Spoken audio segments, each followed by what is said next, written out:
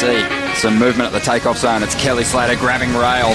A clean entry. This thing holding open. It spits. When it spit me, I thought it was going to spit me off my board. Comes out with the spit, spits him out. Comes out after the spit. Gets spat out of another good-looking wave here. Spit. We're just spitballing, right? Yeah, I got it.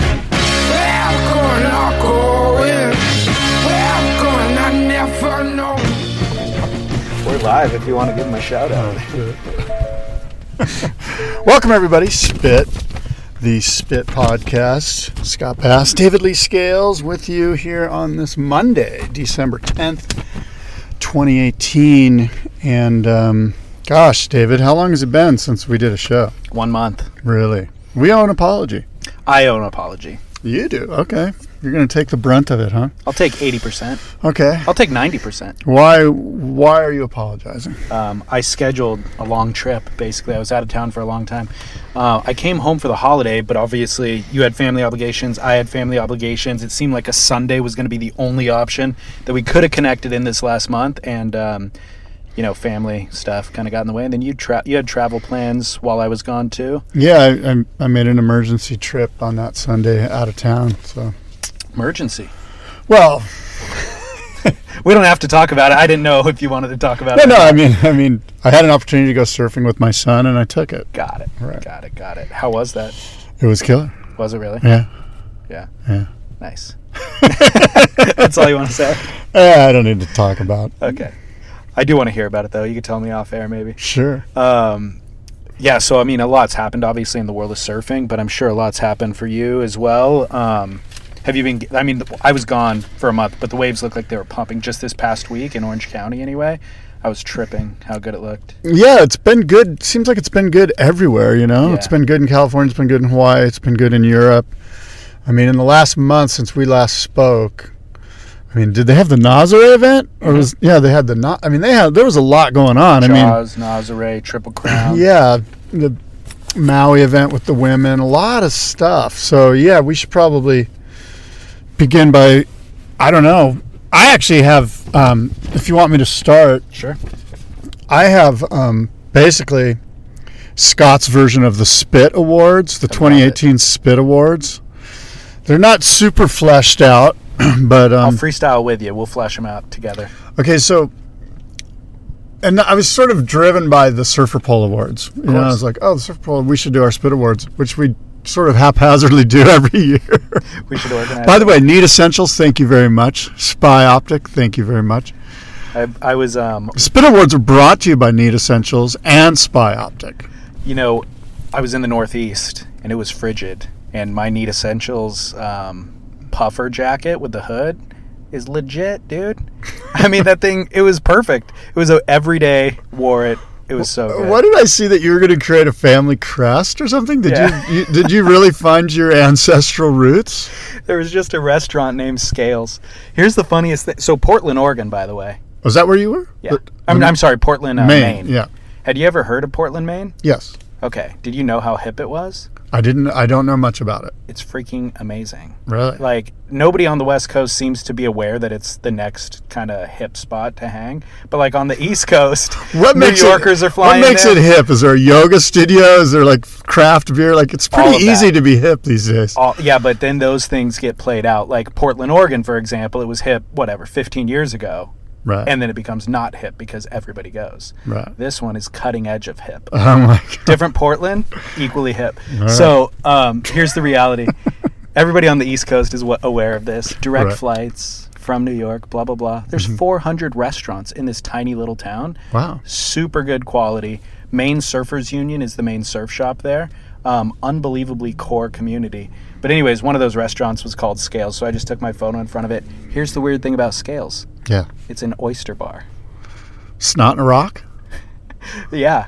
With no, like an oyster bar. Scales come from fish that swim, not oysters. I thought it was kind of silly. Yeah. I'm sure they had fish on the menu. It's a mixed metaphor. But it really was an oyster bar. Wow. So if my family had been involved, believe it, I would have chastised them. Anyways, Need Essentials, thanks for the jacket. Yeah.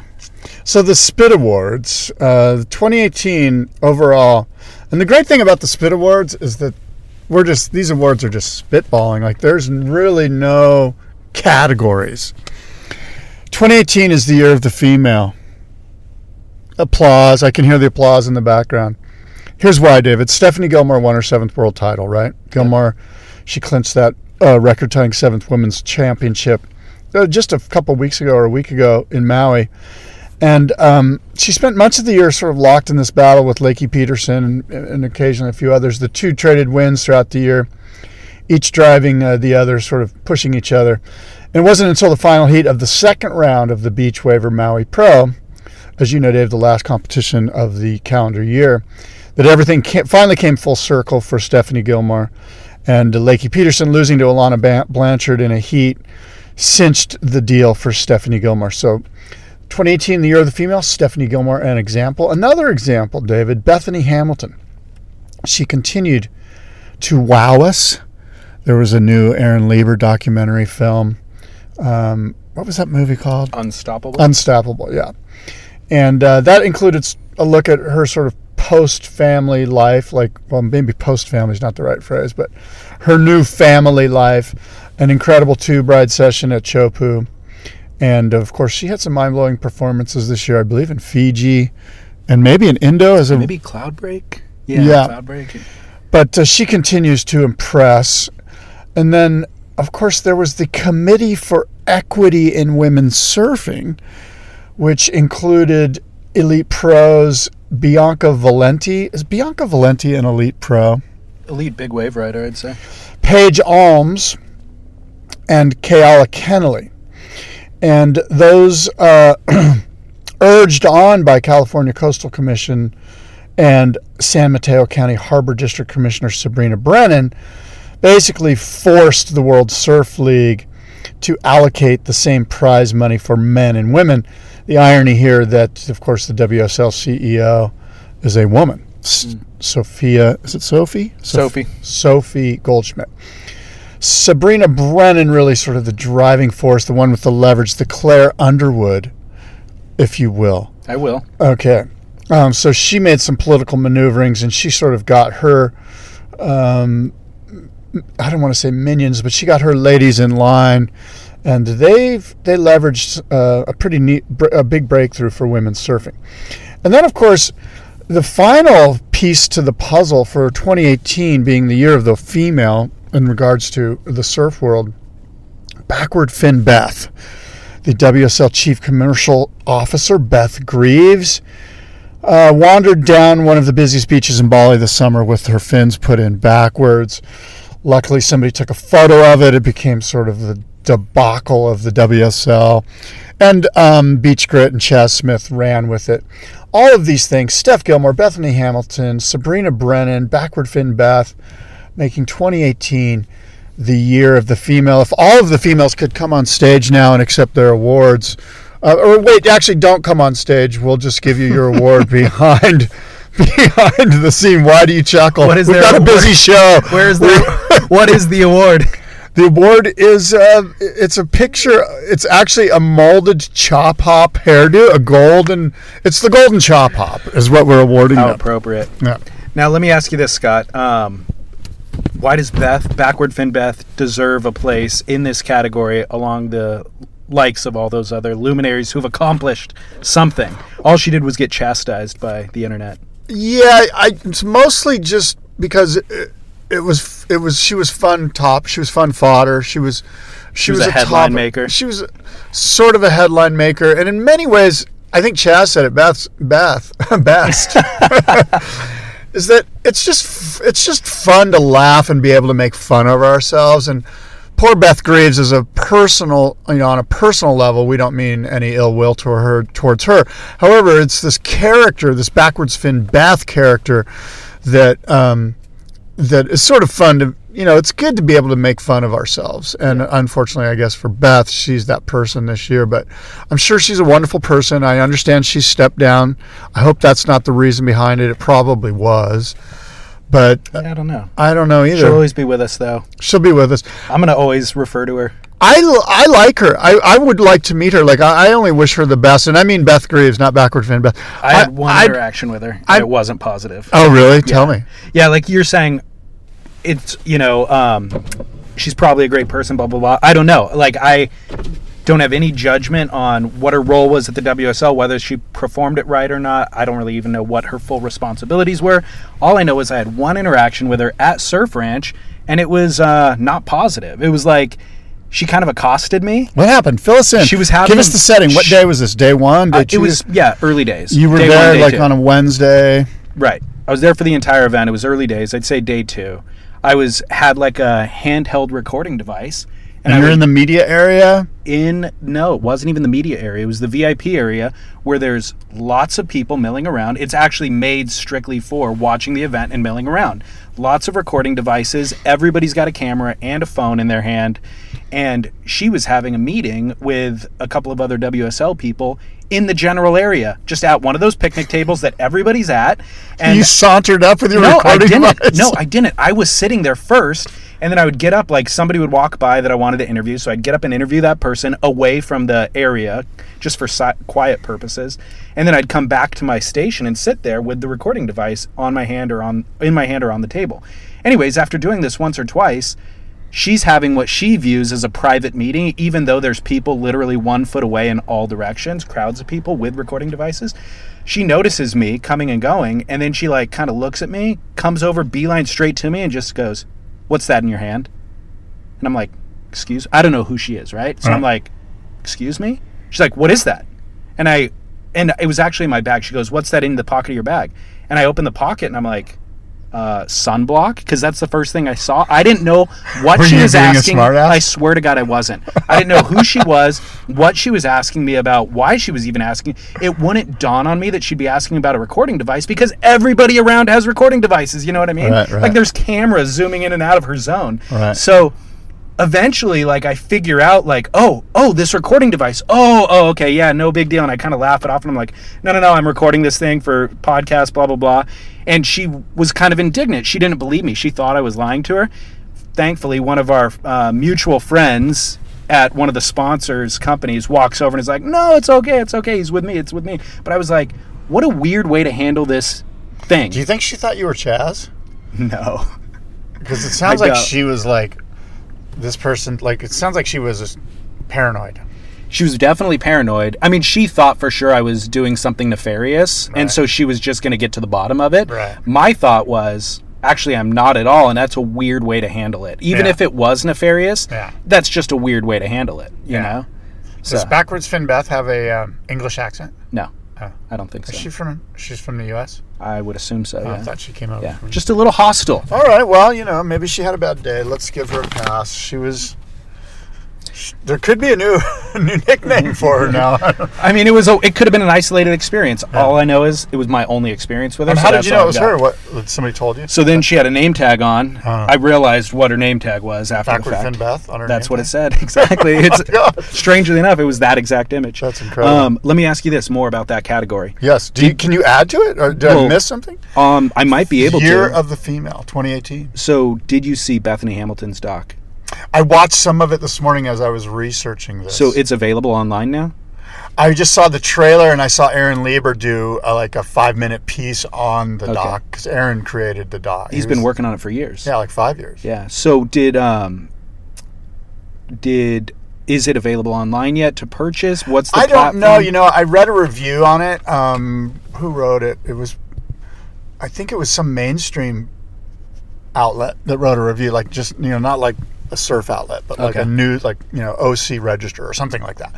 And they basically said it was a pretty good pretty good documentary, that it covered her basically kind of like, it didn't touch too much on the shark attack and all the stuff that's already been talked about. It was more about her life with a family now, the struggles of the media really kind of, trying to access her all the time, how her husband has helped her kind of deal with that, and has been sort of a grounding force for her. And then it sort of touched on her. I think she had a contest in Fiji, and she did pretty good. She beat 2 former world champions. She probably beat Steph and Carissa or something on her way to losing, I think, to Alana Blanchard in a heat in Fiji. And then the idea was, she's lost. She beat 2 world champions in this sort of comeback, and there was sort of this veiled suggestion that if arm was still with her, she'd be a world champion. Right?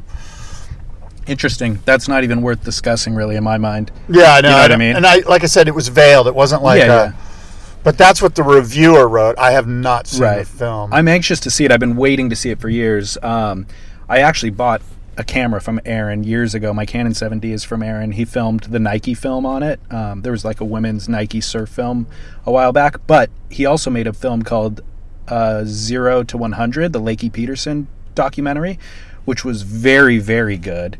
And it was before Lakey had her injury, and got kind of derailed.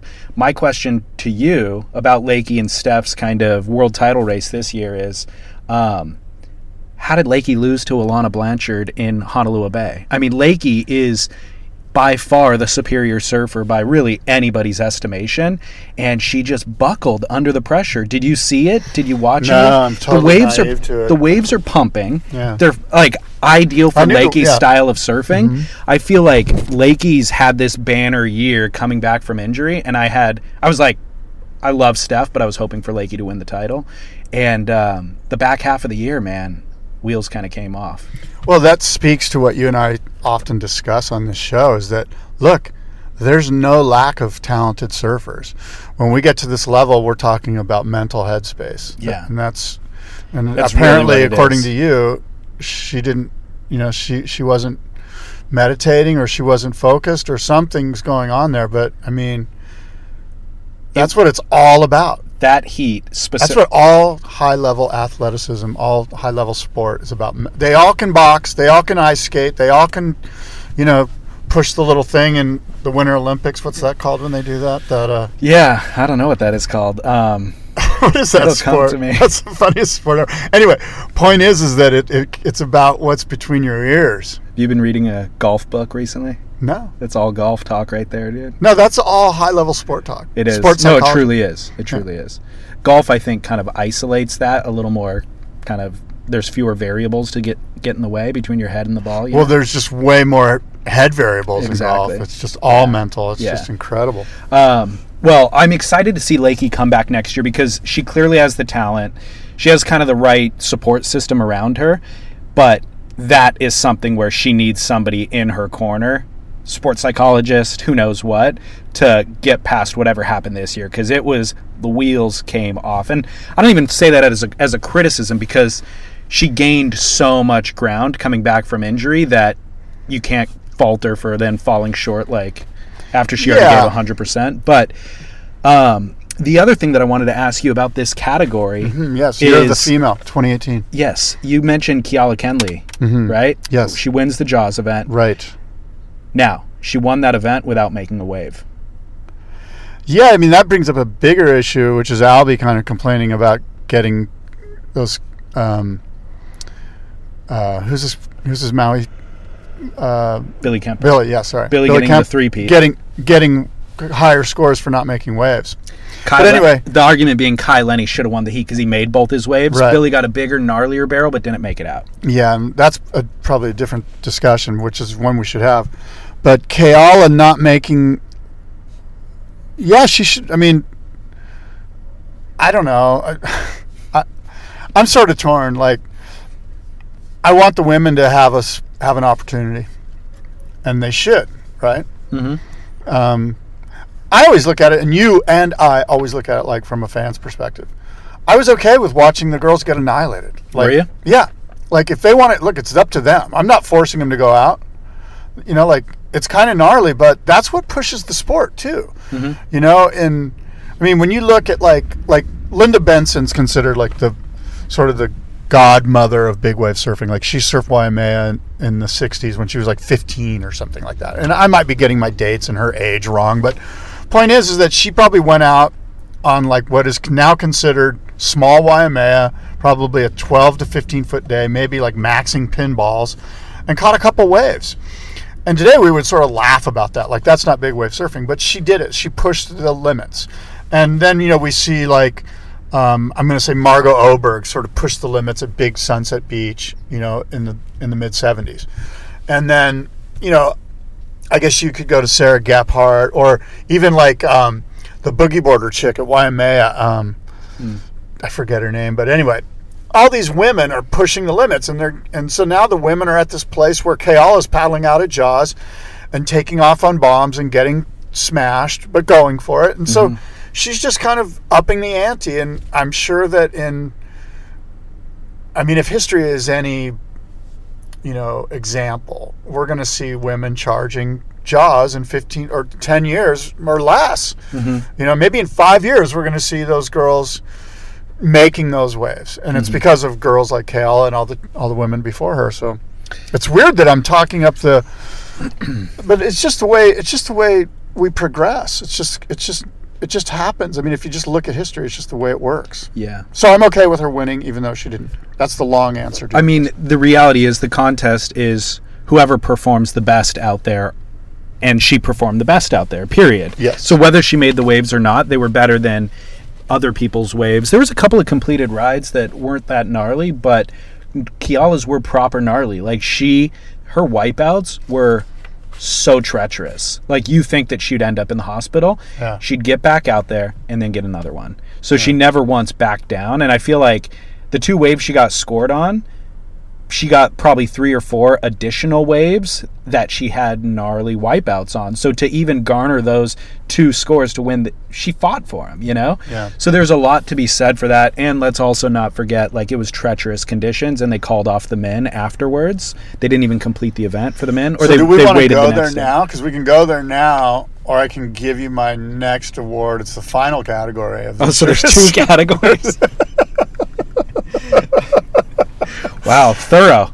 Well, how many do you have? I didn't know we were doing this. Well, it's December 20th, isn't it? Or no, it's the 10th. I mean, what do you want to do? Well, you said go there now. You mean go there into the Jaws event? Yeah, because let's do it. Yeah. Did you talk to Chaz about this already? No. Okay, so who have you must have spoken with. You've done a bunch of podcasts. It was all with East Coasters. Was this discussed? No, because I haven't published any of them. Jaws is fascinating, right? On many levels. The biggest part of it, right? And David, jump in if I'm talking too much. The fact that Mike Parsons, I actually, for the record, I did an interview with Chris Morrow about this, and Chris and Mike are pretty good buddies. And we talked about the call to cancel the men's event after 1 heat. It was the most compelling big wave heat I've ever watched in my life. From a fan's perspective, it was awesome. Did you watch it live? Yes. Did you feel this way? Yes. Yeah. So it was just awesome. I mean, we had everything we ever wanted. Maxing Jaws. We're really pushing these men to their limits. Guys were getting insane barrels. Grant Twiggy Baker, Billy Kemper, they were insane. The Twiggy wave is the best wave I've ever seen ridden and not completed. Like, he barely doesn't complete the ride, but the drop, the knifing in, the navigating through is the craziest wave I've ever seen ridden. It was right? awesome. And the Do you different agree? Yes, and the different angles that they provided of us, the great replays, the way he was so low and just sort of skittered under the hood, and it was mind-blowing. When we're talking about did they make the wave or not, or should they win the event, like, that was a wave that will go down in history books even though it wasn't made. Yeah. I mean, I'm calling it's the best wave that was barely not completed, ever ridden. Yeah. And then the question is, if it was made, how would it compare to the Ian Walsh barrel from, was it last year or 2 years ago? It was twice as good. I mean, it was just Walsh, heavy. I mean, Ian Walsh's more was perfect. Yeah. This one was... Ian Walsh's was like huge backdoor pipe. Yeah. This required twice the level of skill and negotiation, I would say. And as you know, on the drop, he barely made the drop. Like, there was a moment where you're like, oh, he's skittered, his rail sort of lost engagement with the face. And when it does re-engage and he knifes at that moment, if it was a foot lower, he wouldn't have made it. Yeah. Like, if it would have re-engaged a foot later. And he re-engaged instantly. Like, he's like instantly into his bottom turn. And then corrected. If he would have went, I'm going to go to the flats and get my act together, he would have been done. And that's all we want out of surfing, by the way, is that not the viewer not knowing whether or not they're going to die. So, this is why it was a mistake. The fact that you and I were watching and by the way, we're not alone. Every viewer wanted to see this contest go on. For them to call it because of athlete safety, I guess my feeling is, look, if these guys know they're going to maybe die, every single one of them knows they're going to maybe die when they paddle out. Like, nobody wants to see anyone die, but I think athlete safety is it's a friggin' big wave world tour. Like, where's Go Ahead Fred dead ahead Fred Hemmings. I mean, now, on the flip side, I got to say, if you're Mike Parsons, do you want to be the only commissioner in pro surfing history to have somebody die on your watch? That's never happened before. Right. Nobody in a jersey has ever died in a contest. Right. Unless I'm mistaken. I can't remember one. But, I mean... But isn't that... So 10% of me, maybe more, acknowledges that Parsons is way smarter than you and I and has way more experience than you and I, and he's making the right decision, right? We just have to accept that. But, that aside, it was the biggest mistake in competitive surfing history to call off that event. It was everything that we hoped for. It's everything that the commissioner and everybody plots for, schemes for, plans for, and they're there, and they're in the water. They have all the cameras in place. They have all the water safety in place. To not run it at that point was a travesty.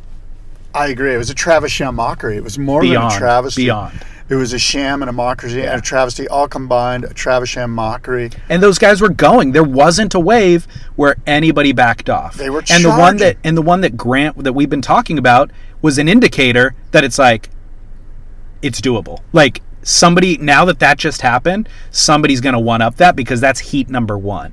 And we've got the entire day left ahead of us. Holy cow, this is going to be a game changer. They called off the event, and what does Kai Lenny do? He goes out and just steals the show. And Albie Layer paddled out. Interestingly, they didn't show any of his waves the next day when they ran the event. Really? Not that I saw. And they did a whole primer. They're like, here's what happened the rest of the afternoon. It got too big for athlete safety. We called it off. But watch Kai Lenny rip it. Which was being great. Towed in, so it's different. Oh, for sure. Totally different. Absolutely different. But point is that I believe Dorian, I know Albie Layer paddled out and caught waves. It's on his Instagram. Yeah. And, of course, now we can get into Albie, who basically called out the commissioner, called out the WSL, basically said, this is ridiculous. Why are we even doing this if you're not going to hold a big wave contest when everything's ready to go? Yeah. So what's funny is going into this event, I said to somebody, not on air, like off air, I was like, how are they ever going to match last year's event or the last time they ran the event, right? The waves were huge. They were perfect. There was Ian Walsh's 10.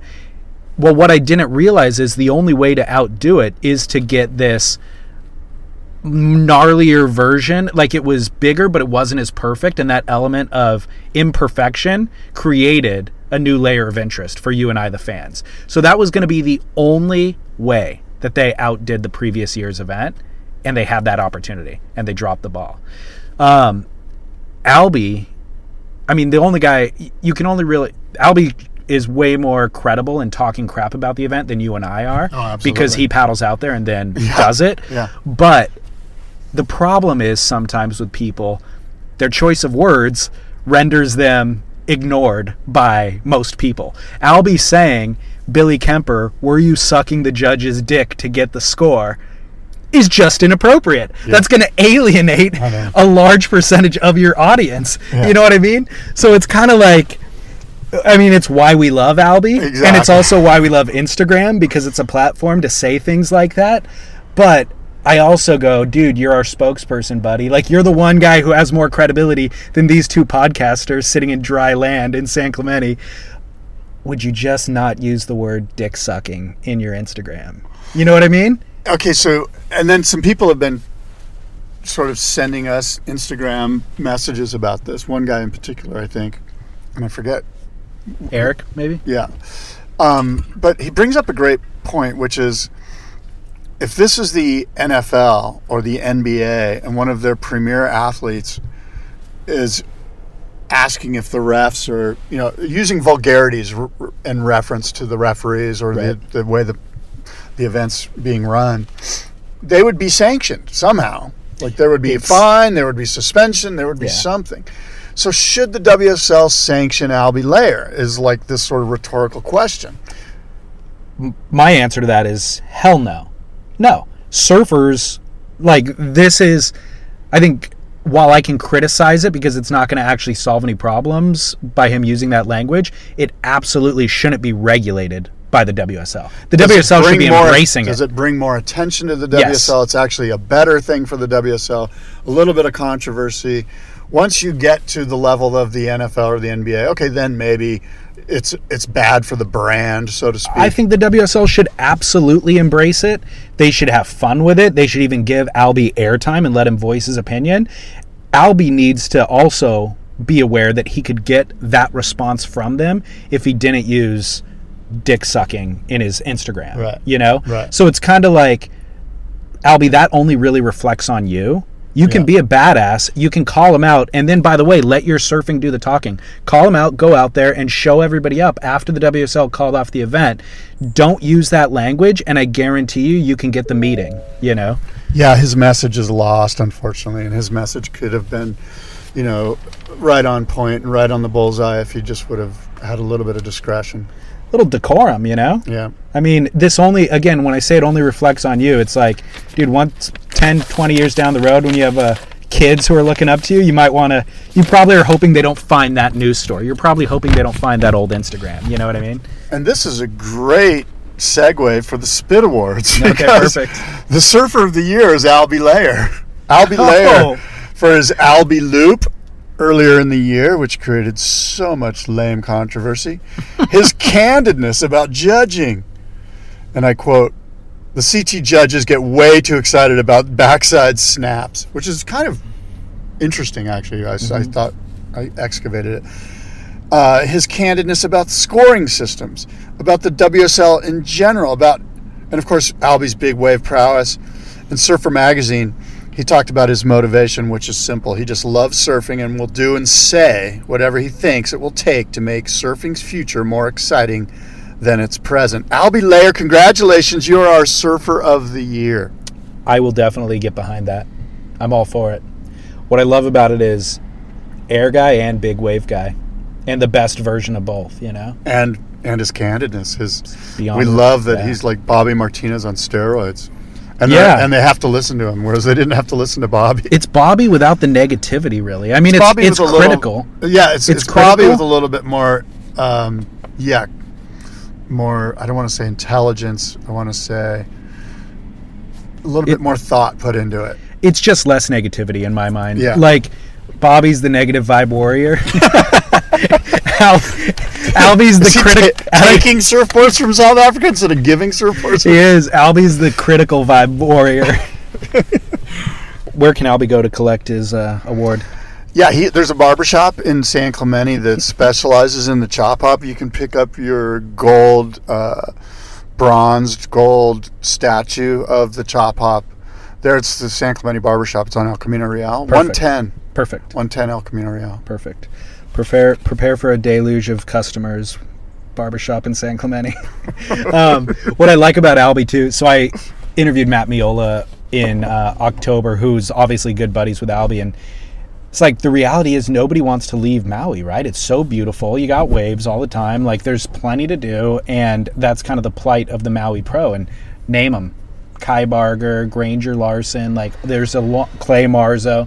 There's a long list of guys who just kind of like come up through the junior ranks, win junior world titles, get big money contracts from sponsors, and then once they hit the early 20s, it's kind of like, they don't necessarily want to go fight for waves at Pipe because there's also waves on Maui at that same time. They don't want to go to California, of all places, to battle out the U.S. Open, you know?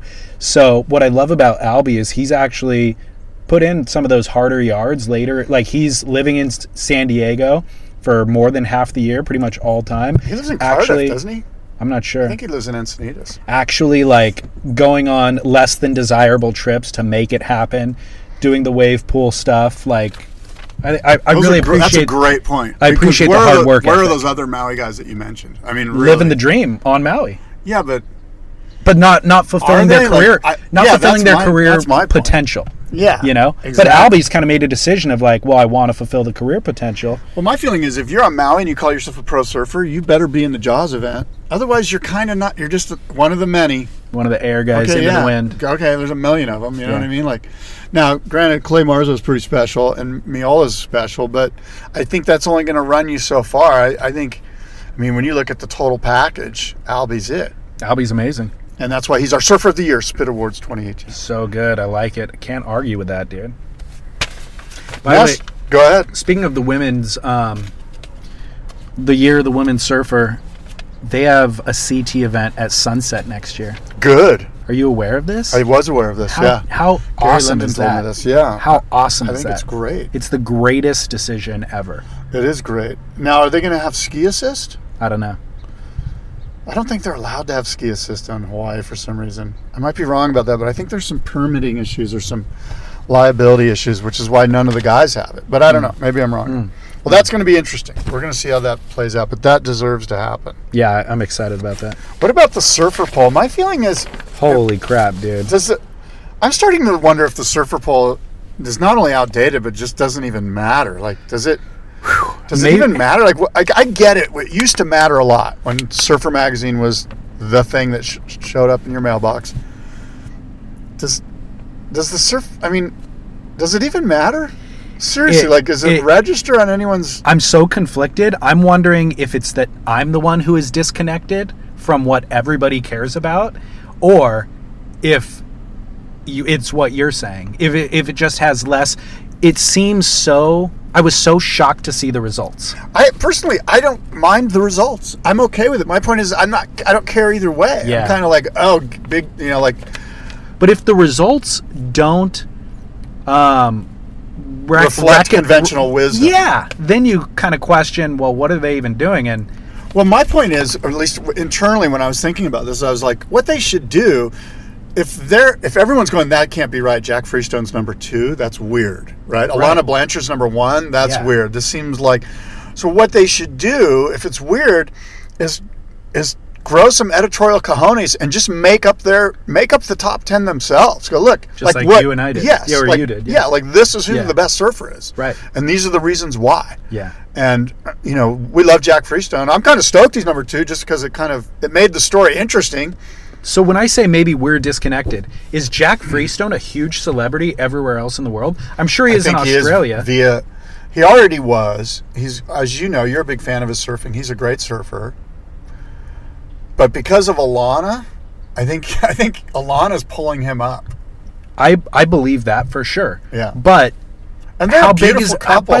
But how big is Alana? Okay, so I was asking a friend about this the other day, and he actually enlightened me about it a little bit. I was like, Alana's prime days was when she was posting booty shots on Instagram, right? Alana 2.0 is almost bigger. So that's what he was telling me. He's like, dude, Alana, mother, like the kind of young mother showing you the beautiful way to raise your child, is all over Pinterest. Yes. It's all over every women's blog, how to create a natural sunblock for your baby that won't harm them. Like, she's all over that, and either her management or whatever has seen that opportunity in that market segment and is like, oh, that's completely unexploited in surfing. You and Bethany are the 2 new moms, both from Kauai, both friends. Yeah. Go get it. Like, we'll get you all these endorsements.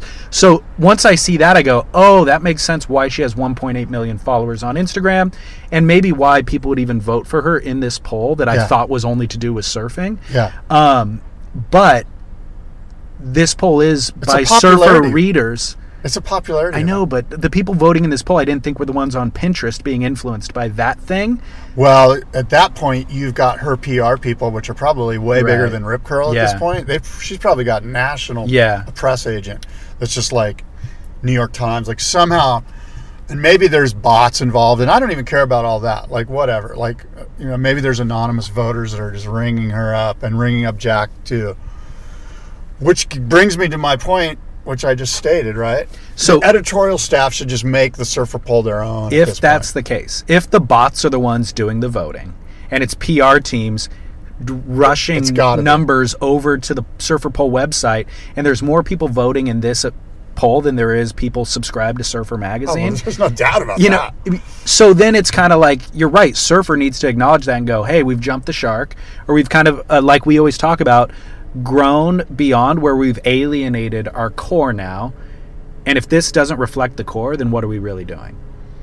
Time to shift. In a weird way, it's a win for the WSL, because it's like this is the group of people that the WSL really wants to attract, is like this Pinterest type. Dude, we're seeing harbingers of that all over the place. Like, I think that transition is happening. I do too. And another example of that is this Venice. Are you following this Venice Beach leash grab incident? I've seen Beach Grit writing 10 stories about it, but I Yeah. haven't read any of them. Well, I don't know much about it either, but the reason I bring it up is it sort of touches on what you and I are discussing now, that like surfing's going mainstream. It always has, but it's really going to this mainstream level where the distribution outlets of the surf media, of the surf news, don't even have a core base. They're just like moms on Pinterest. Like sort of like the Inertia. I guess the Inertia has a little bit of a core base. Do you think it does? Not really. I just feel like... Do you know anybody who gets their surf news from the Inertia? Or any entertainment value, maybe? Chaz. Yeah, he does it to lampoon him. Yeah. But I mean, of your friend group, you know. But we all follow him, I suppose. Yeah, I follow him on get social media, I but I never click over. I get their thing arrives in my email. I get their email blast. And do you read them? I read the headline, like whatever's coming in, and occasionally I'll click on it. Right. More often than not, but that's just me. I don't click on a whole lot. Right. I think Zach's okay with that. I think they want mainstream. Clearly they do. Yeah, clearly. And they've done a phenomenal job of kind of bridging that chasm, I'd say. When you're hiring for a small business, you want to find quality professionals that are right for the role, and there's no faster or effective way than through LinkedIn Jobs. Your time and capital are precious, and there is a powerful resource that can help you focus on what you're good at and integrate people into your team seamlessly to help grow your business. LinkedIn Jobs has created the tools to find the right professionals for your team efficiently and for free. LinkedIn isn't just another job board.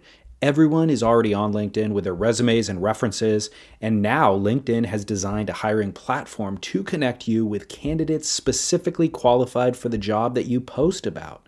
More than 1 billion professionals meticulously organized to connect people by skill set to help us all advance our position. 2.5 million businesses already use LinkedIn for hiring, and 86% of small businesses get a qualified candidate within 24 hours. It's that fast, easy to use, and effective. LinkedIn Jobs can help you write job descriptions, filter the right person to you, and give you the tools to help you interview them like a pro. LinkedInjobs.com/surf is where you go to post your job for free. Yes, totally free. That's LinkedInjobs.com/surf to post your job for free. Terms and conditions apply. Anyway, this leash pull incident, this Brazilian guy named Wagner Lima, I don't know who he is, some guy who lives in Venice. The question really is, it boils down to this. I'll just boil it down. Did this guy paddle out and hassle female longboarders?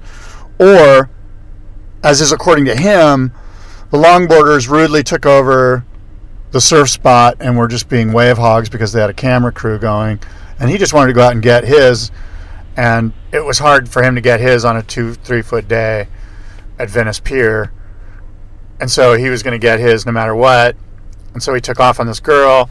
Her leash did wrap around the nose of his board, but he also could have let go of the leash sooner. You can tell he grabbed the leash, had an opportunity to just let go of it, and kind of yanked on it. Out of frustration. I'm sure he was frustrated that these there was a lot of stupid ego involved on both sides. Yeah. Is it a video or just photos? There's video. NBC. Okay. They were doing a thing for like an Olympics, NBC Olympics. Huh. These girls were taking Olympic champion surfing, and it got weird. And the whole thing's silly. It's completely absolutely silly that it all took place at Venice Pier. I know. I think it was Venice Pier. It was. No, you're right. It was. But that is. I mean, it's obviously super contentious there because there's so few waves to go around and everybody's surf starved in that area, and there's like a lot of kind of ego in that area too. Oh my God, it's a joke if you're even a surfer there. Like, it's tough to be a surfer there. It is. It's a joke if you're a surfer. So anyway, this falls under the surfers are the worst. By far. The worst. Surfers are the worst. Yes. Everyone involved in this should put this away. Like Wagner, the girl longboarders, anybody else that's involved in this, NBC Sports, this whole thing should just be put away under, you know what, we're moving on with our lives. Like, This is no place to be tagging yourself. Minor altercation, too. No punches thrown. Minor. Surfers are the worst. Anyway, surfer pole, we kind of didn't go into it, but I don't know if you give it. The big news is that the thing that stands out, Jack Freestone was the number 2 surfer in the world, according to the surfer poll. Andy Irons is number 10. So the top 10 list: Andy in 10, Griffin Colapinto 9, Dane Reynolds 8, Mick Fanning 7, Julian Wilson 6, Gabriel Medina 5, Felipe Toledo 4, Kelly Slater 3, Jack Freestone 2, John Florence number 1. I mean, most of that list I completely understand. Great to see Griffin get the call up. Weird that Andy's still there in number 10. Jack being number 2 is the shocker for sure. And then Alana being number 1 on the women is, and Bethany being number. I get Bethany. Bethany makes sense. Yeah. So Alana number 1 is the weird one, but based on everything we just said.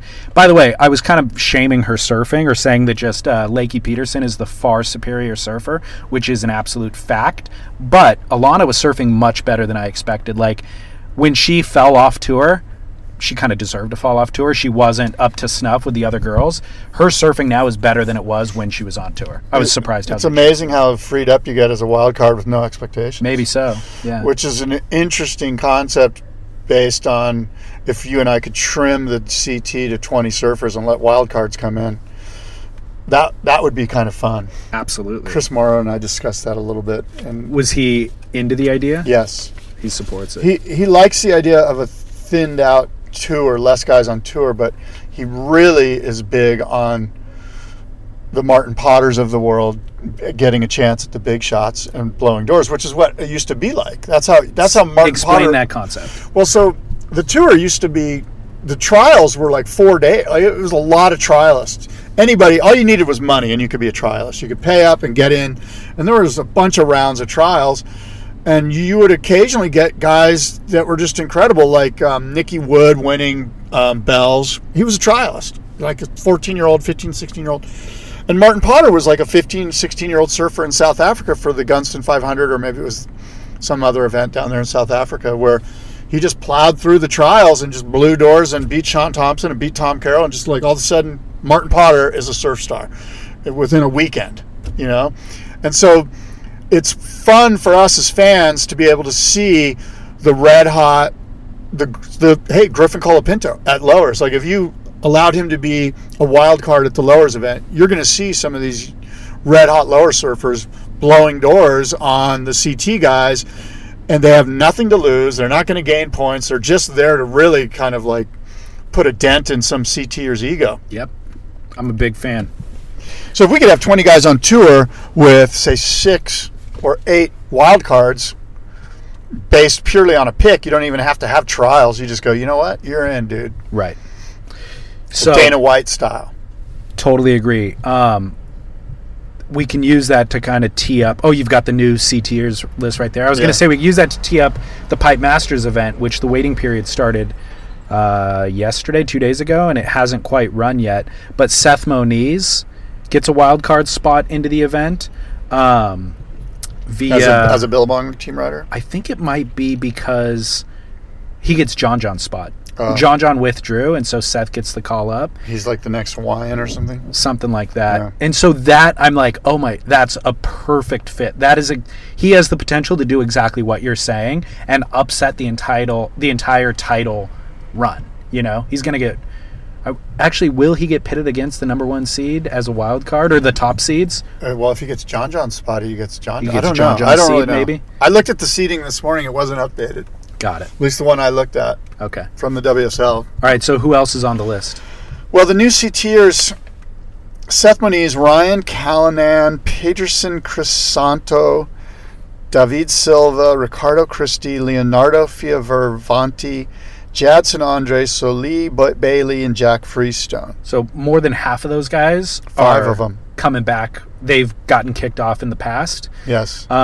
Seth Moniz is brand new. Peterson Crisanto, David Silva, and Soli Bailey are the brand new rookies.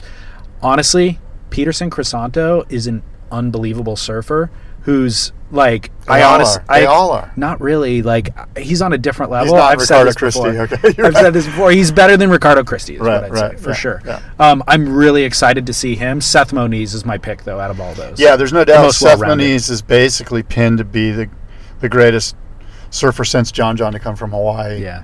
There's no doubt that he is. Seth Moniz excites me as a fan, and Soli Bailey excites me as a fan. I haven't seen much of him except for this Sunset event. I watched a lot of him at Sunset, and some of the stuff I read about him this morning was kind of interesting, that he's got new school moves, and he's kind of this quiet, kind of like Simon Anderson. He's not like a loud, brash Aussie. Right. And but more than anything, there's a lot of guys I don't want to see on here. Yeah. I don't necessarily need to see Ricardo Christie again on tour. Either. And really, that's the only one that sticks out. I think Leonardo's going to come back sharper, and that's a good thing. What are your thoughts on Leonardo Fioravanti? We saw him for a season. He's obviously shreds, and like... I think he needed to fall off tour. That's what I think. I think he's one of those guys that needed to fall off tour. Now that he has, it's going to be good for his mental state. Yeah. He's going to kind of realize what he lost, what could have been, and I think he's going to be hungry and focused. It's hard to stay on tour if you're a rookie and there's a lot of expectations on you, and there's a lot. And you've wanted it your whole life, too. I mean, he was born and bred for that position. He spent some time in Huntington Beach 5 or 6 years ago, did like a half a year in school there in high school just to kind of like get ingratiated into the Orange County surf epicenter. And he was a super nice kid, surfed really well.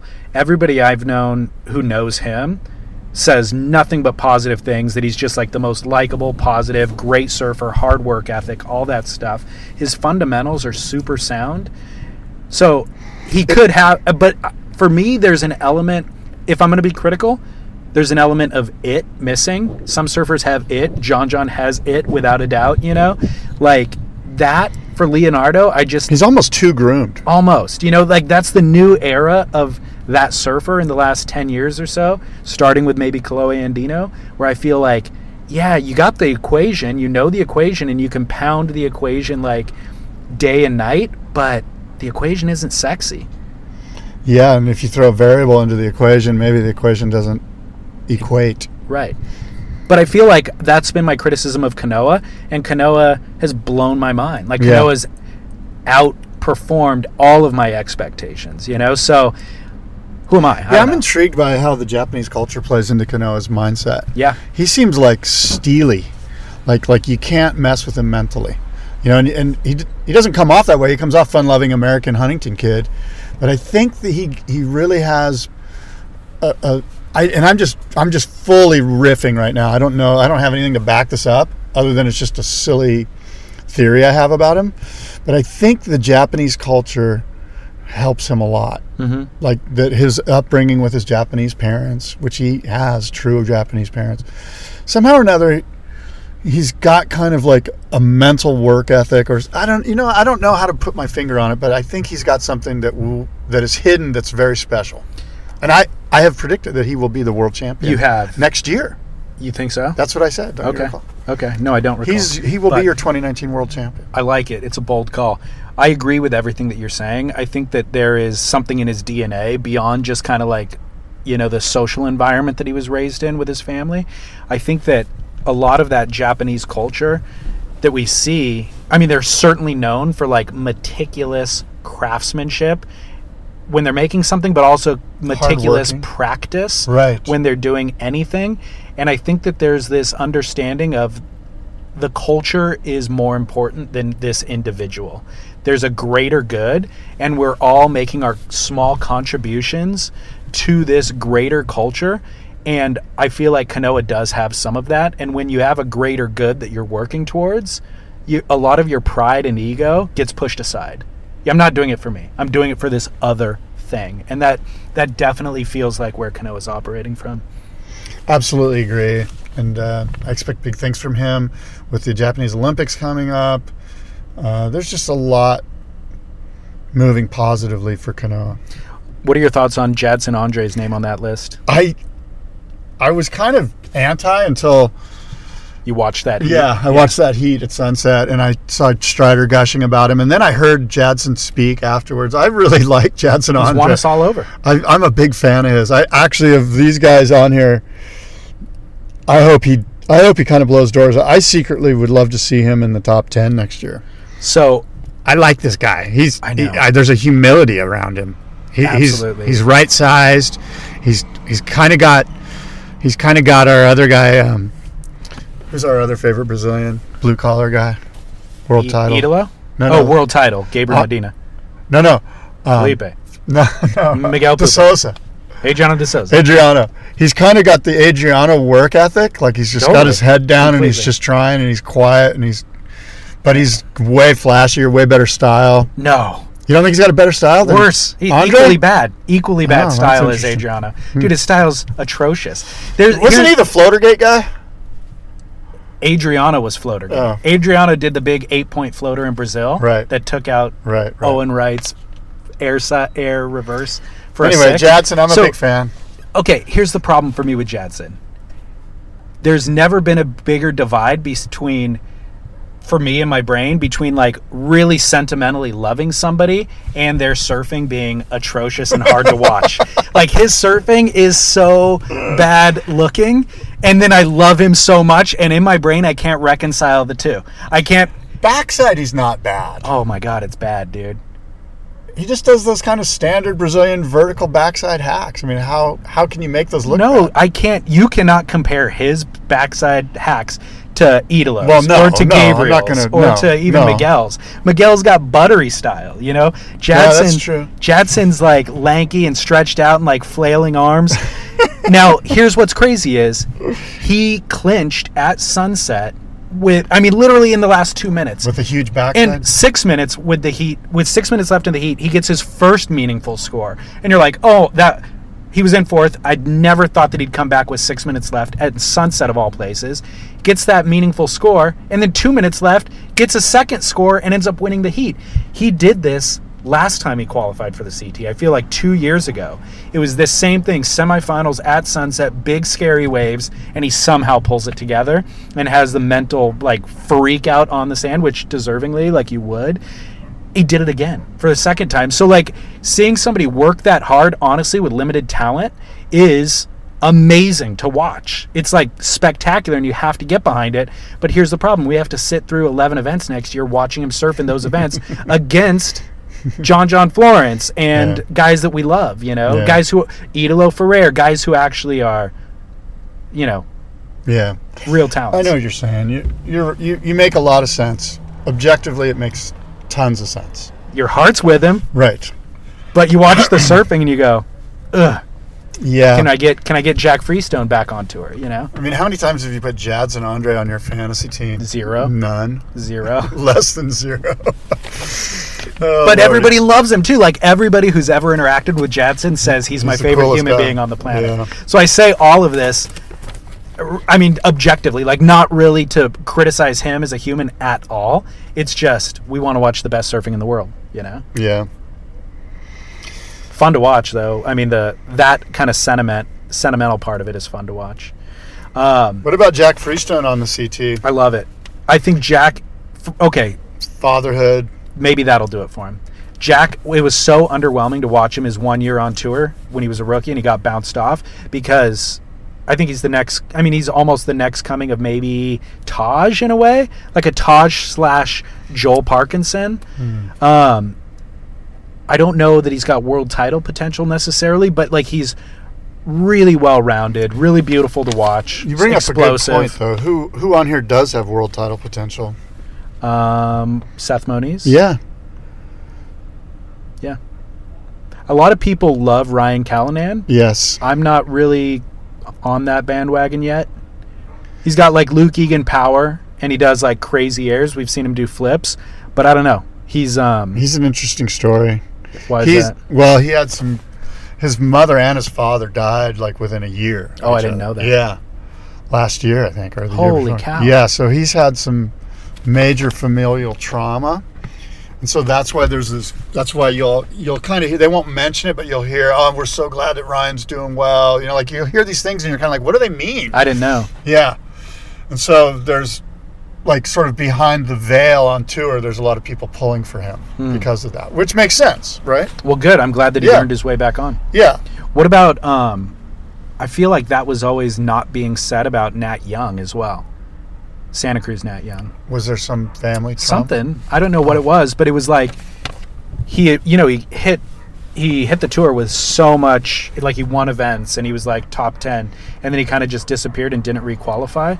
And I never heard the story as to why. What do you think is happening with him?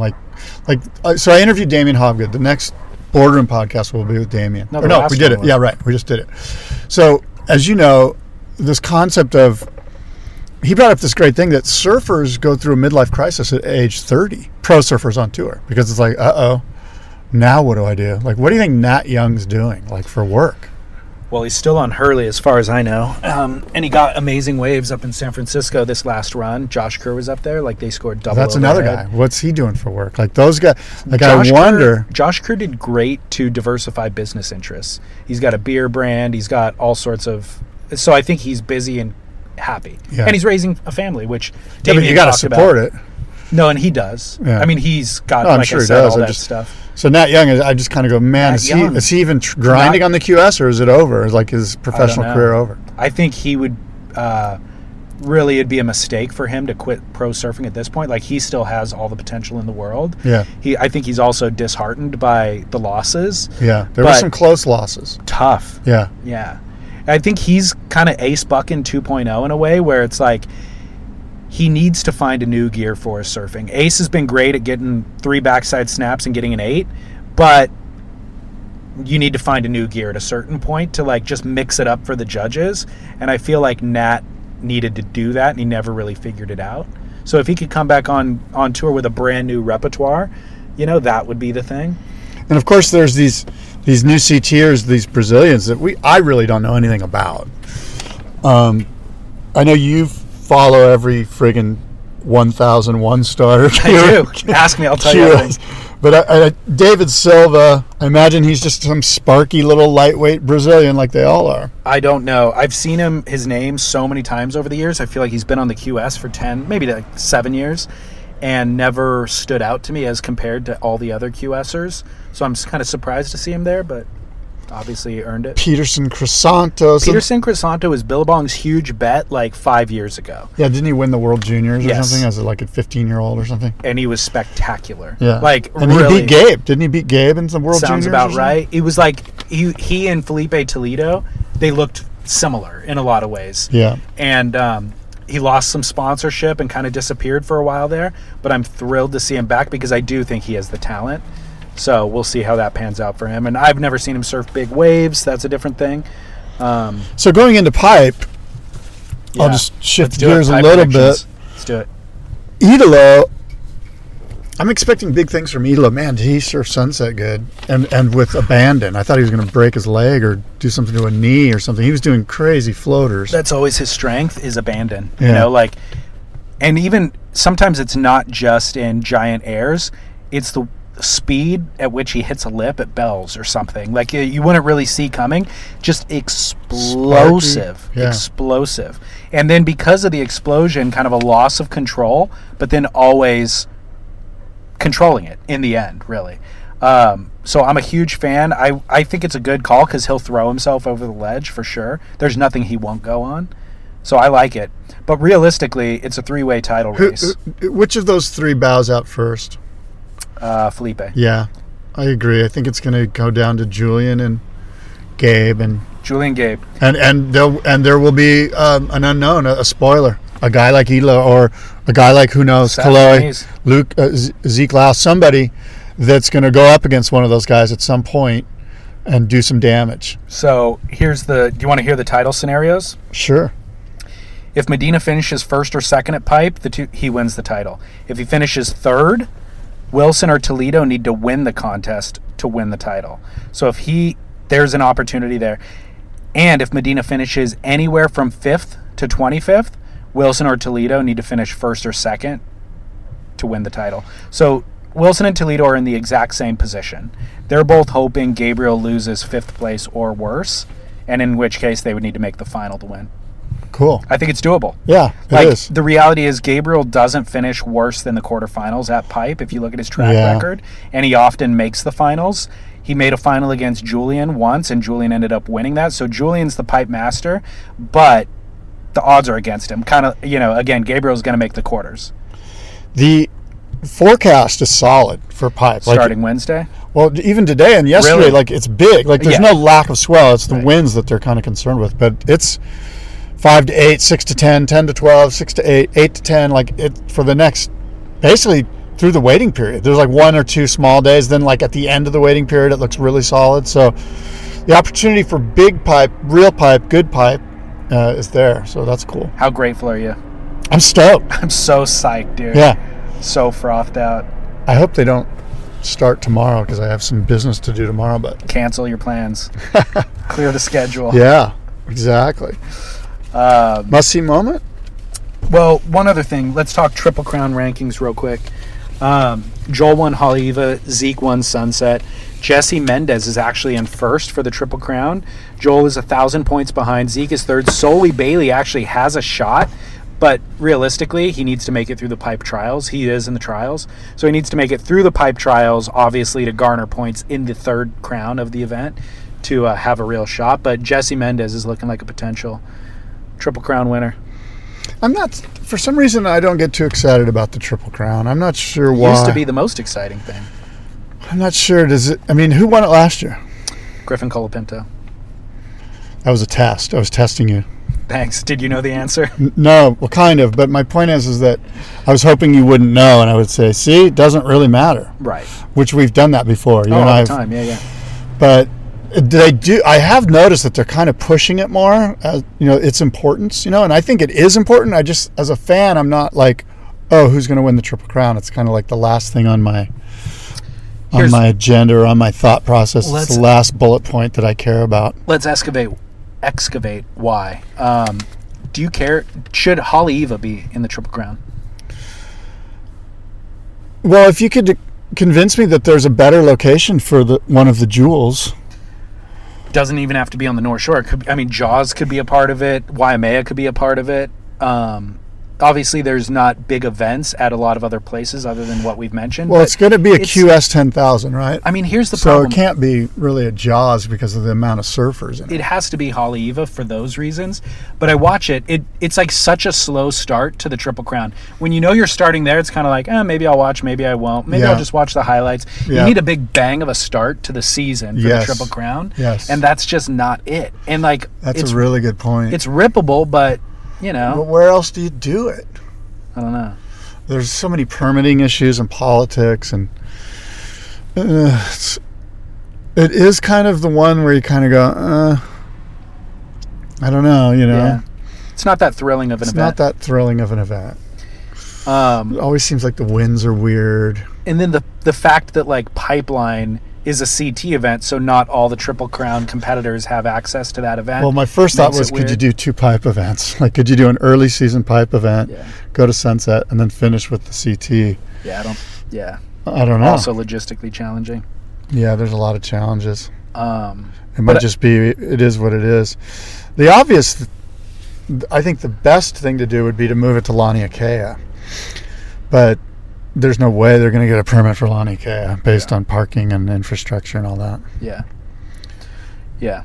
I'm not sure. They used to have the event at Laniakea. Well, they had the Duke there. They had events there back in the day.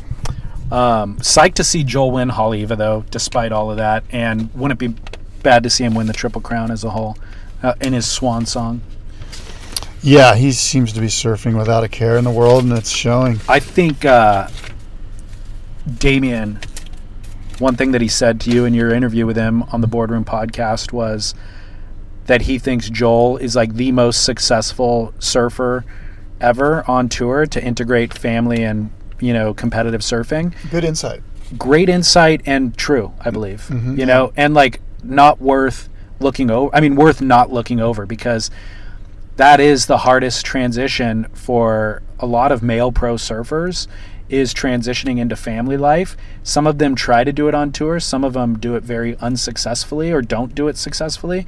And Joel's worth looking at. His family travels with him. He won a world title while doing that. And I think a lot of guys have consternation about it. They leave, leaving family at home. How do I pick surfing over family? Or they give up pro surfing because they actually want to support or they want to spend time with the family. And No, you're right. It's probably been the downfall of a lot of fascinating people. concept. It's a fascinating point that he made, and it is one that's overlooked, and it shouldn't be. Like, it could be excavated in a really good, journal article or something like that. Yeah. Because it's a difficult thing, and not many, like as you say, not many people do a good job of it. And Joel seems to have found out how to do it. In some cases, it's ruined. It came down to my pro career or my marriage, and the marriage took the back seat, and there was divorces. More often than not, I'd say that's the case. Yeah. More often than not, the career gets picked over the family, or at the expense of the family, to varying degrees, of course. But I remember running stats like 2 or 3 years ago when you and I were talking about pipe, and I ran all this in like the world title, and I ran stats of like every world tour or every world champion who either was married at the time or had kids at the time. And then tried to predict what was going to happen, and my prediction was wrong. But, it's like Julian Wilson, this year, had a kid while he's on tour. It could actually empower him to win the world title, because now he's working for something bigger, or it could diffuse his energy and his focus and distract him from winning the world title, Yeah, and specifically with Julian, if, God forbid, because I want him to win the world title, he doesn't win the world title, what does it do to his mental state going into the next year? Like, how deflated do you get? Like, when you're that close and you don't pull it off? And I guess a lot of it depends on how you get second place, like how pipe plays out for him. But it's got to be tough to kind of re-energize for another campaign. It's different if you're like 8th and you're like, I'm going to really go for number 4. Right. But if you're this close to what everyone is saying, dude, you need to win a world title. Like, you're one of those guys that needs to win a world title, or you'll be forever, Jordy Smith, the guy that was really, really good but had too much too soon. So let's analyze that real quick with him and Gabe. Gabe goes to Brazil, hits the gym. He's looking shredded. I haven't really seen any footage of him on the North Shore yet. I don't know if he's even there. So he's not prepping. Not prepping in the surf. He's prepping outside and cross-training. Julian, on the other hand, I saw footage of him from Pipe. He put out like a 5-wave little Instagram thing. Dude, when Julian's on, he's unbeatable. Like, he looked unbelievably sharp, confident, blown out of crazy pits, so much style, perfectly deep, flawless, truly flawless. Yeah. And I sent that clip to a buddy, and I was just like, Julian, when he's on, is unbeatable. He is the definition of perfect surfing. He obviously doesn't always translate that in events. Who's your pick? What's going to happen here at Pipe? You mean to win the world title? Between those two guys, what's it coming down to? Well,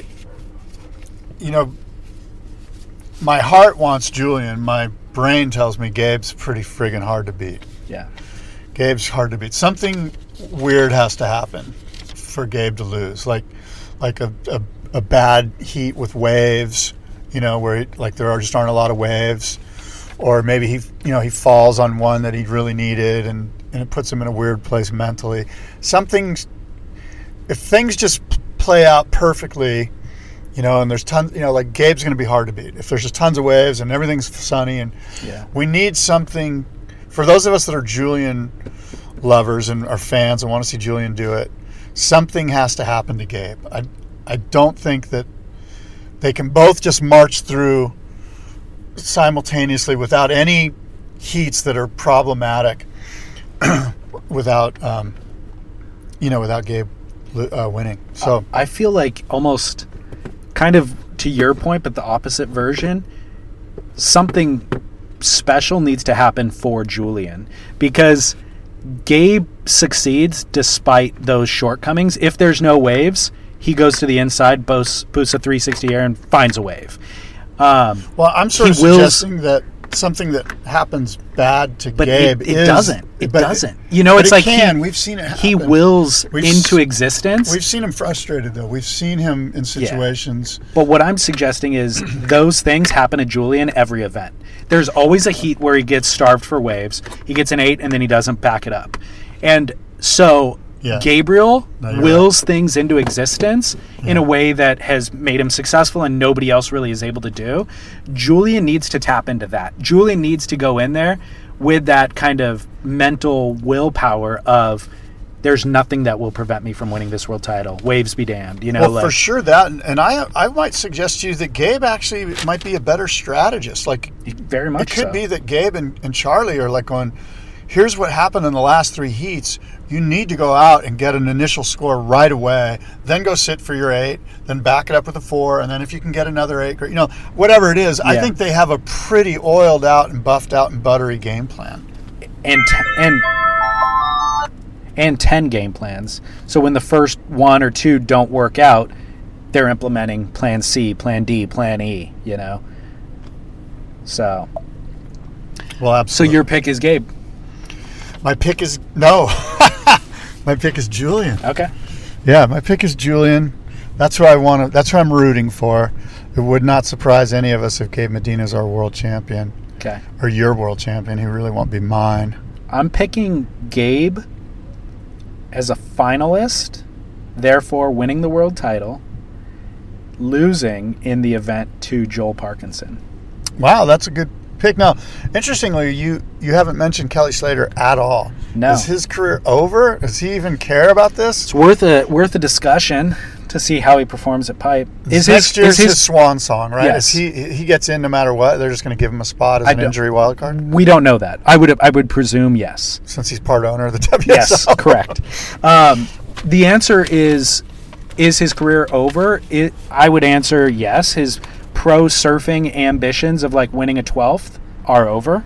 Really? So you don't think he goes into 2019 like, internally, I want to win this thing. I'm going to train. Yes, he does. I'm going to eat. He's not going to say it outwardly. He would never do that. He does all those things. But the fact of the matter is, he can't surf as good as Felipe Toledo and Idolo Ferrer at Snapper next year. Right. Or even maybe at Bells next year. He can when the waves are... He needs a win at Chopu. He needs a win at... He could do that. Yeah, he can win at Chopu. I'm thinking about where he could win and where he could get semis or quarters, because that's really all he needs is like 2 or 3 wins. So if the waves are flawless and pumping at J-Bay, Chopu, and Pipe, yes, and Cloudbreak for sure. Yeah. He's a contender. They don't have an event at Cloudbreak. Oh, that's right. So he's a contender at all of those spots. He's not a contender even at Surf Ranch, I would say.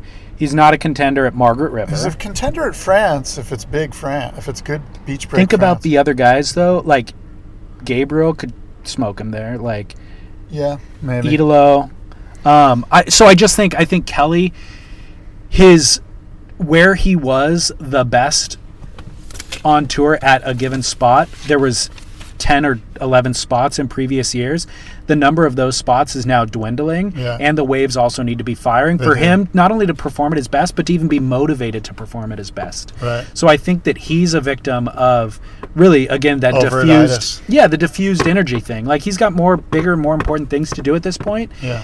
And again, I just think Felipe and Idolo have more talent at mediocre waves. Period. Yeah, I see his next year's campaign is it's a swan song, and he will be he will play the role of spoiler a little bit along the way, he'll put somebody that's in the yellow jersey, he might eliminate them in the 3rd round. He might do that a few times, really be kind of a spoiler and enjoy that role, because he's getting the swan song. This is your, tons of interviews with him, your last event at Bells, your last event at Snapper. How do you feel? I mean, there's going to be so much Kelly swan song story next year on tour that he's just going to relish in that. And maybe be a spoiler a few times and perhaps win at 1 or 2 events. He could win an event or 2 for sure. Here's the reality, though. If Kelly knew that was true, if Kelly knew that what you're suggesting, what I'm suggesting was a fact, I don't think he'd even do 2019. He's not going to do 2019 unless he thinks he can win the title. Right? There's no chance he would do the tour thinking that he's not going to win the title. Well, if he puts his business goggles on, it makes sense for him to do it. From a business standpoint, from a Kelly Slater brand. Not necessarily. Dude, to go out, like he's the last 5 years gotten bumped down the rankings to the point that he was in 20th something position. Then he gets injured, so he has to sit down. It's like you've been forced off of tour. I mean, legitimately, he's been forced off of tour. That's not a great way to go down. You want to drop the mic. You want to win an event, drop the mic, and then go out. Everybody that goes on tour goes out going, I'm gonna be the world champion this year. I think you'd be silly not to have that mindset, even if it's myopic and it's not going to happen. I think a lot of guys go, I'm gonna get on my rookie year, learn the ropes, then I'm going to make the top 10, then I'm going to vie for a title. They have practical approaches. But Kelly's got to be... He's a world title or nothing guy. Yeah. For sure. Anyway, it'll be interesting to see how it plays out. I don't know. Where does he finish in this event? I could see him in the finals. I could too, I guess, yeah. Especially if the Waves are going to do what they're doing. Yeah, the Waves are pumping, and he's coming off of injury. I don't know if he's surfing a lot or what, but yeah, I could see him as a finalist. What's your claim? Like Julian beats Kelly in the final. In the final. Wow. Okay. I'm claiming Kelly quarterfinal finish.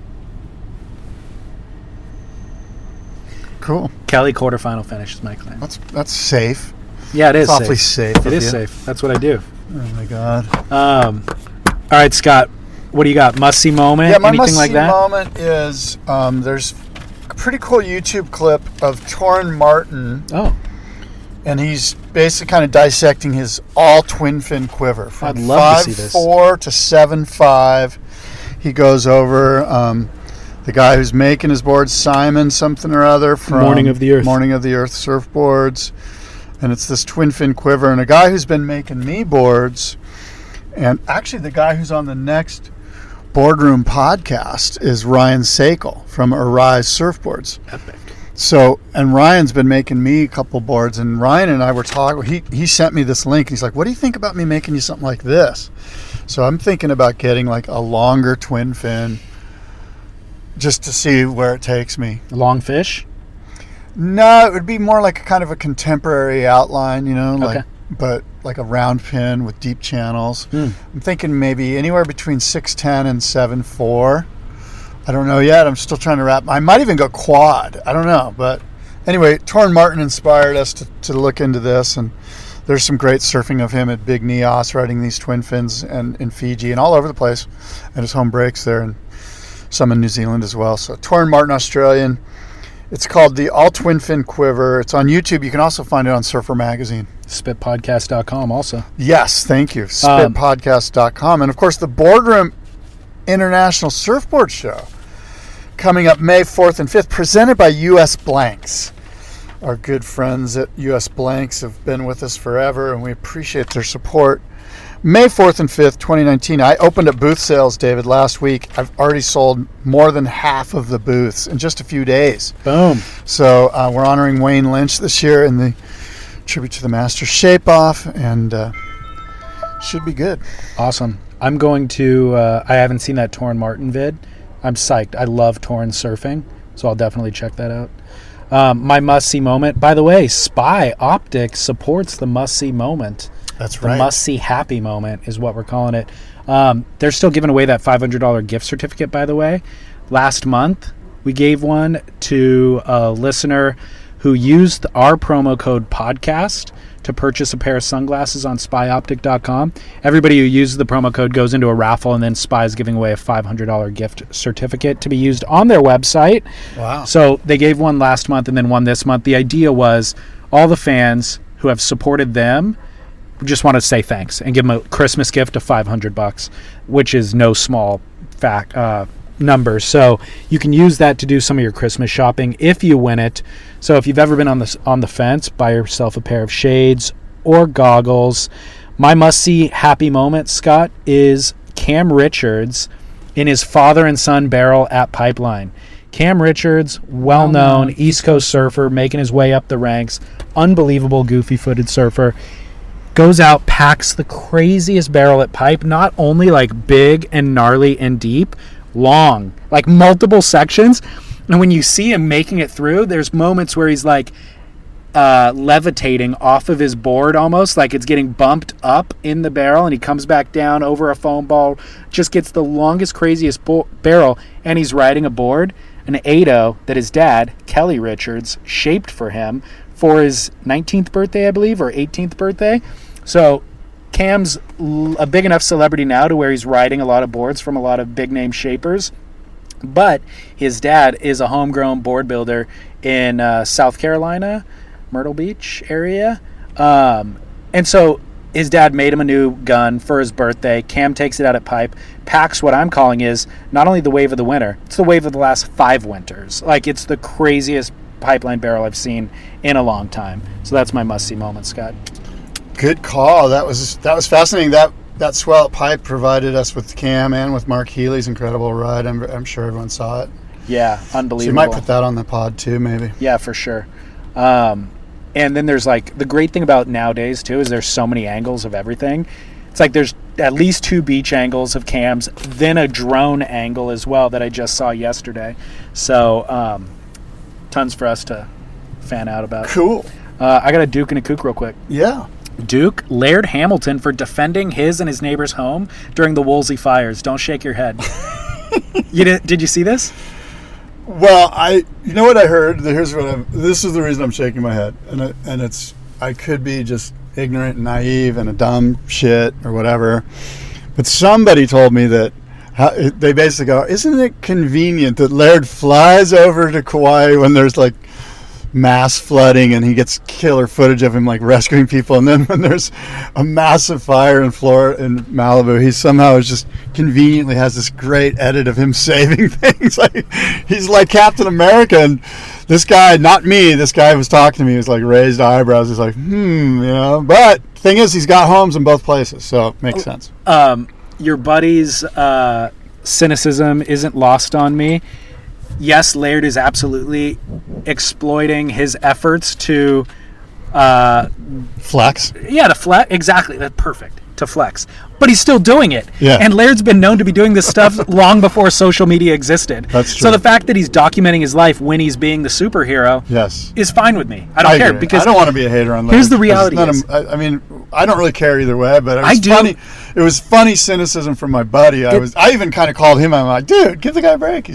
Here's what's crazy is Laird has become this mythical figure for all of us. He is. Because he doesn't age. He's more shredded than the most fit 23-year-olds. He's truly like a Greek god. He is. And he keeps delivering year after year. And like we can all make fun of him because he has these like Laird superfoods, like everything that he does. I'm gonna buy me some Laird superfoods. I need it now. Just to try if it helps you defend against wildfires, I'll take it. But what's funny is he's become this caricature in our minds of, like you said, Captain America. But the reality is, it's all true. Like he's training harder than any of us. Oh yeah. Doing like these kind of modern next level programs that are just being invented, like with science, and. When you think about it, too. Oh, go ahead. So him defending against the fire. This was Gabby Reese post on Instagram. Yes. His wife's post. Yeah. He manufactured some sort of a pumping mechanism for his backyard pool. He's like MacGyver. He MacGyvered, and then like a firefighter shot water with a fire hose out of his own backyard pool and defended his own house and his neighbor's house, protected them from the fires. And bless you. They have footage of the fires. It's Armageddon. Like the fire is right there at the yard, and he's fighting it out of his own backyard pool. It's crazy. More power to him. I'm stoked for the guy. It's really crazy. I think it's great. So I'm a huge fan. What's not to love? Laird is the Duke. That's funny. By the way, I'll take the Kook claim just because we've made our fans wait a month for a new episode of Spit. I also want to kind of share the Kook claim with the WSL and the Facebook deal. So on this East Coast trip, I was hanging with fans and friends and stuff, and like number of them couldn't watch the WSL events because they don't have a Facebook account. These are hardcore surf fans. You have to have Facebook? I guess I have Facebook. Yes. The Jaws event you were able to watch on the app for some reason, on the WSL app, but the Sunset event you could only watch through the Facebook. Oh, you know what it was? In Hawaii, it plays live on TV. Yeah. So I was just watching it on TV. Time Warner. Yeah. Or Spectrum or whatever. Yeah. But yeah, so I know this was a hot topic 6 months ago, the Facebook deal, but now that we're seeing it implemented, I'm letting everybody know within the sound of this voice, true hardcore surf fans are not watching WSL events now. That's wrong. Because they are not willing to get the Facebook account for a lot of reasons that are justified, by the way. Moral, ethical reasons that they don't want a Facebook account. Right. And they can't watch their favorite thing in the world to watch. Yeah, they don't want like Russian bot news coming their way. Yeah. Thanks, Facebook. So just shout out there for everybody who has any interest at all. That's a reality. All right. Well, I guess that's it until 2 weeks from now when we do our next show. Let's do one before Christmas. Let's see when. Well, it's I'm around. 2 weeks to the day to Christmas Eve, so let's squeeze one in before Christmas Eve. We'll try to do that. We'll do it. Let's commit. Okay. Scott Bass, it's been a pleasure, dude. Yes, David Lee Scales. Do we owe a shout out to Shaq? Of course, Shaq. We're in the Shaq parking lot. We never actually entered the Shaq building today, but here we are. Shaq, Surfing Heritage and Culture Center. Yes. Thank you Good friends for the home studio of the Spit podcast. And spyoptic.com, promo code podcast, and Neat Essentials. Thank you. Yeah, and the Boardroom podcast. I've got some good ones in the pipeline here. So Ryan Sakel will be Monday. Week from today. Yeah, a week from today. And then Chris Morrow will be following that. And then I'm trying to get Eden from Dead Kooks, and I've got Xanadu lined up too. So long overdue. I've been meaning to talk to him forever. I would love to hear that. Yeah, we'll see how that goes. Hopefully that'll pan out. Awesome. Okay, well, until next time, adios and aloha. Ever since I was a kid, you sure look good to me. Now I'm a man full grown and I know what I hate to see. It might be tomorrow, I just don't know. It might take years, I wonder when they're going to destroy your face.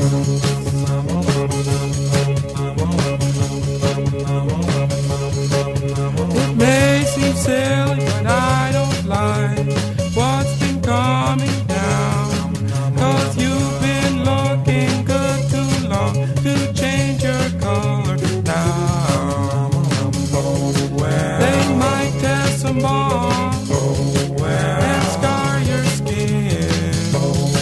I don't think they care, so I wonder when they're going to destroy your face.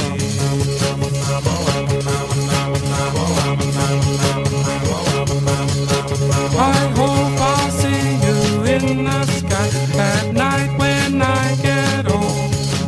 I hope you'll look about the same as when I was a boy. It gets me to gasping when I think about what they might do. I wonder when they're going to destroy your face. Well, you sure look good in the sky at night. And it's sad to say you won't shine so bright someday.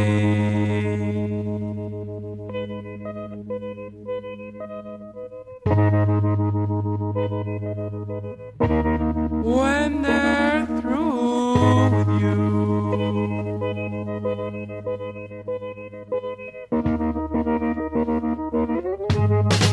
I bet you've seen the love we made that covers up LA. I wonder if you'll hide behind a shroud like that someday.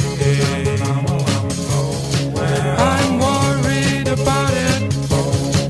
It makes me sigh.